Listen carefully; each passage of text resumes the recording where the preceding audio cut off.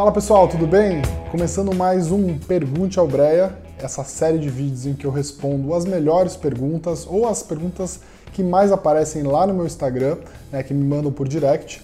Hoje eu vou responder mais 5, então começando aqui hoje com a primeira pergunta do Luiz Henrique.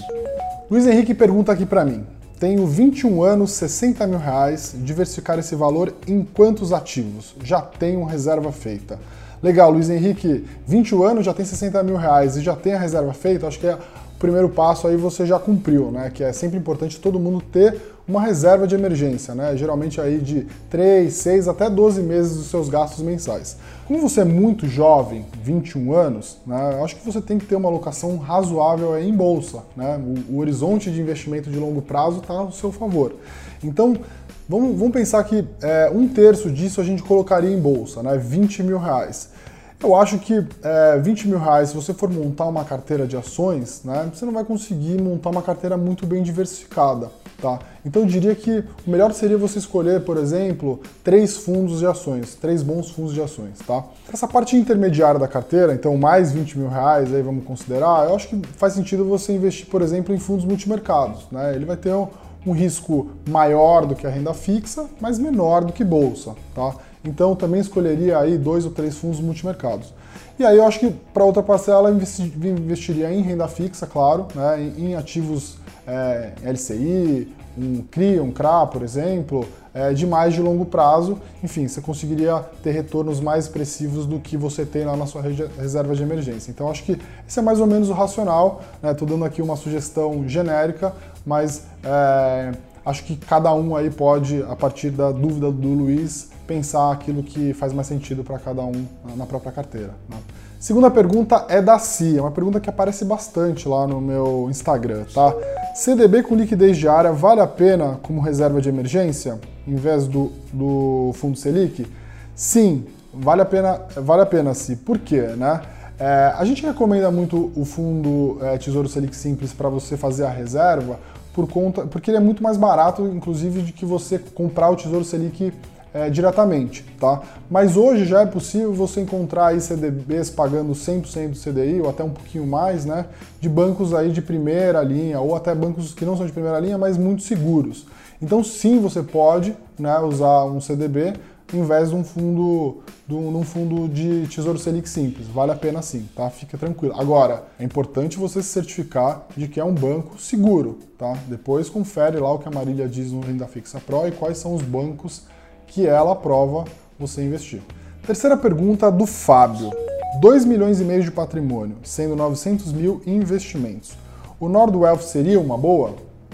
Legal, Fábio, ótima pergunta. A gente tem divulgado aí nas últimas semanas um serviço novo da Nord que chama Nordwealth Management, né? Uma consultoria personalizada para clientes que querem que a gente olhe mais profundamente a carteira deles e dê as recomendações baseadas naquilo que a gente acredita na Nord, que são as melhores oportunidades de investimentos atual, tá? A gente fala que o ideal é ter acima, né, de 1 milhão de reais, Fábio, porque o custo, né, desse serviço não onera tanto a carteira do cliente. É importante a gente pensar, né, quando a gente vai montar uma carteira, né, também nos custos associados a ela.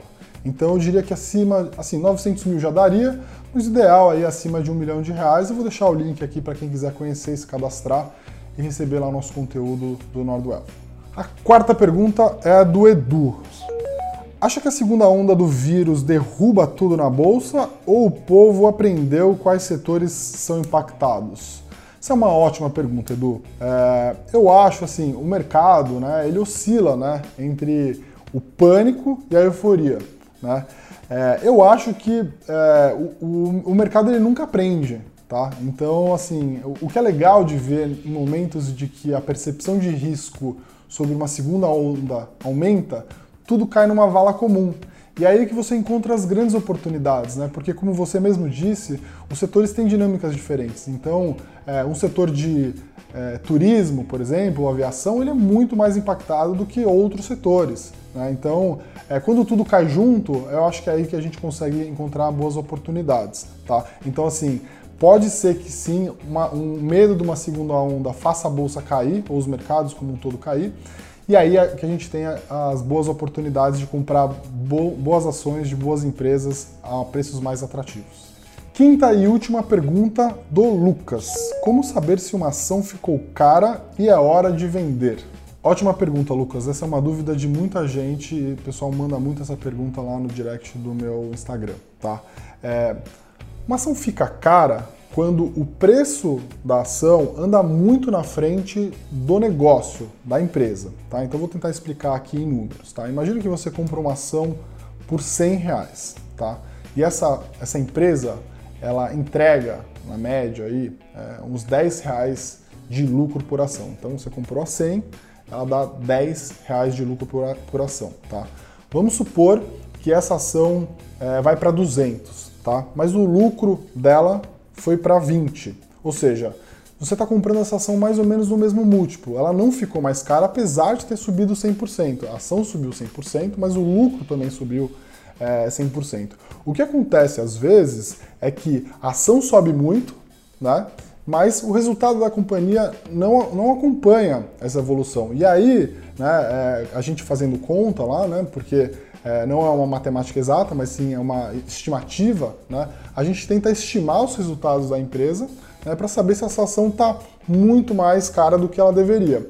E aí toda vez que uma ação está muito cara, a gente fica desconfortável, né, e dependendo do risco da ação, da empresa, a gente acaba se desfazendo. Tá? Então, a ação fica cara se você sabe analisar a empresa e sabe fazer um bom valuation.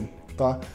Não tem a ver só com a oscilação do preço. Às vezes as ações, tem alguns casos, né, de ações que sobem muito, mas os resultados da companhia continuam, né, subindo, e por isso tem alguns casos de ações que nunca ficam caras. Né? Até vou deixar um link aqui para vocês de um artigo que o Bruce escreveu recentemente sobre Locamerica, que é a ação que sobe sempre e que nunca fica cara, porque os resultados vão acompanhando a evolução da ação na bolsa. Aliás, o Ricardo me lembrou aqui, né?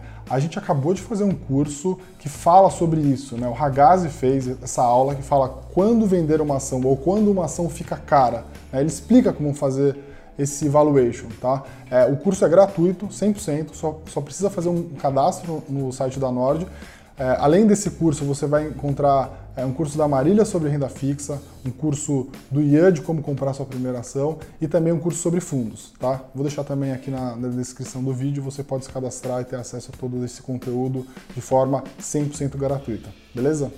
Bom, pessoal, espero que vocês tenham gostado das perguntas, espero que vocês também tenham gostado das respostas, né? Eu tô fazendo sempre essa enquete lá no meu Instagram, então as pessoas podem mandar as perguntas por lá. E aí eu vou selecionando as perguntas mais quentes da semana, aquelas mais interessantes ou aquelas que aparecem mais, e vou fazer mais vídeos nesse formato. Lembrando que os vídeos vão subir aqui no YouTube toda segunda-feira, meio-dia, para vocês, beleza?